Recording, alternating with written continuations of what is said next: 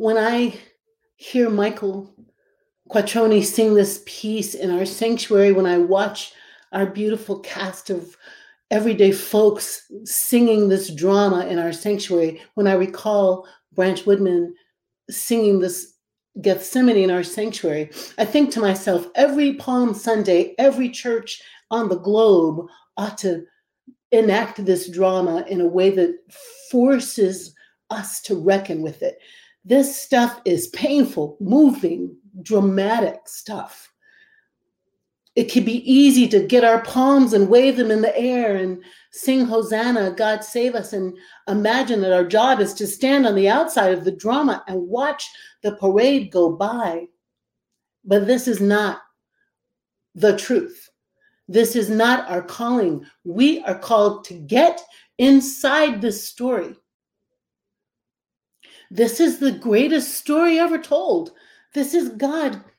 God made flesh, word made flesh, love made flesh, liberation made flesh, life made flesh, wholeness made flesh, all the way down in the midst of us to weep with us, to be tortured with us, to be frightened for us, with us, to grieve for us, with us, over a world that is still broken as it was in the first century, where might and malice and oppression and greed and prejudice and bias and xenophobia catalyze itself into a powerful moment, a powerful millennia, 2 millennia of beating back love, of beating down the marginalized, of being on the side of hatred and violence and murder. Here we stand,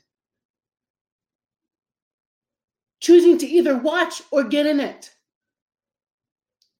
As the reign of God is battled with the Empire of Rome, reign of God versus Empire of Rome, will we be a nation in which white men will sign into legislation voting policies that mean we can't take water and food to our poor Black and brown grandmothers standing in line to vote?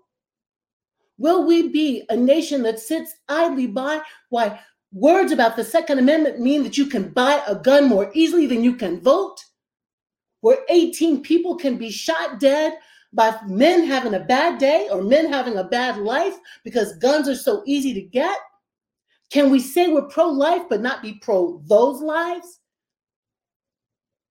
Can we be a nation in which 19% of Americans have family members who've been unemployed in this time of COVID, where over 550,000 American lives are lost due to selfish greed, lying by the predator in chief?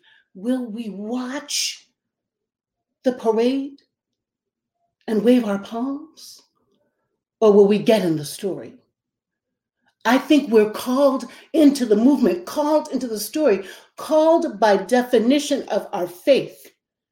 Be we Christian, Muslim, or Jew, be we Buddhist, Zoroastrian, agnostic, humanist, we are called, all of us, into a movement of love and justice that means we don't stand idly by while the world goes to hell.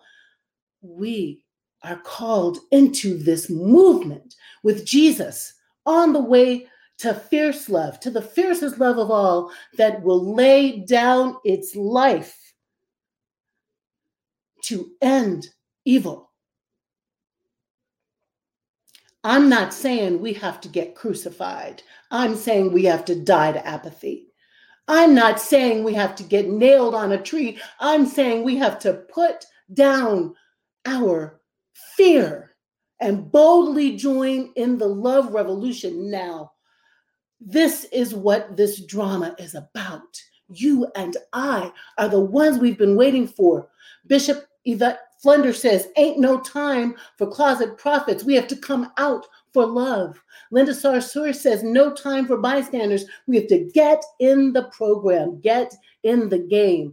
Every day this week, this Easter week, this on the way to Easter week, you're going to find actions to take, one a day, for you to move the needle, for you to bend the arc toward justice, for you to be like Jesus and pick up a cup of sorrow and turn it into a cup of blessing. Today's action is going to be about voting. Stay tuned. Go to middlechurch.org and see an invitation to join the Brennan Center so you know what's happening about voting rights, so you can work for the two pieces of legislation that are in the House right now and on the way to the Senate, the John Lewis Voting Advancement Right Bill and the For the People Bill, all designed to make sure that we can vote. Stay tuned for how we're going to do battle against evil, battle against injustice, battle against oppression, because love demands our arms around the world.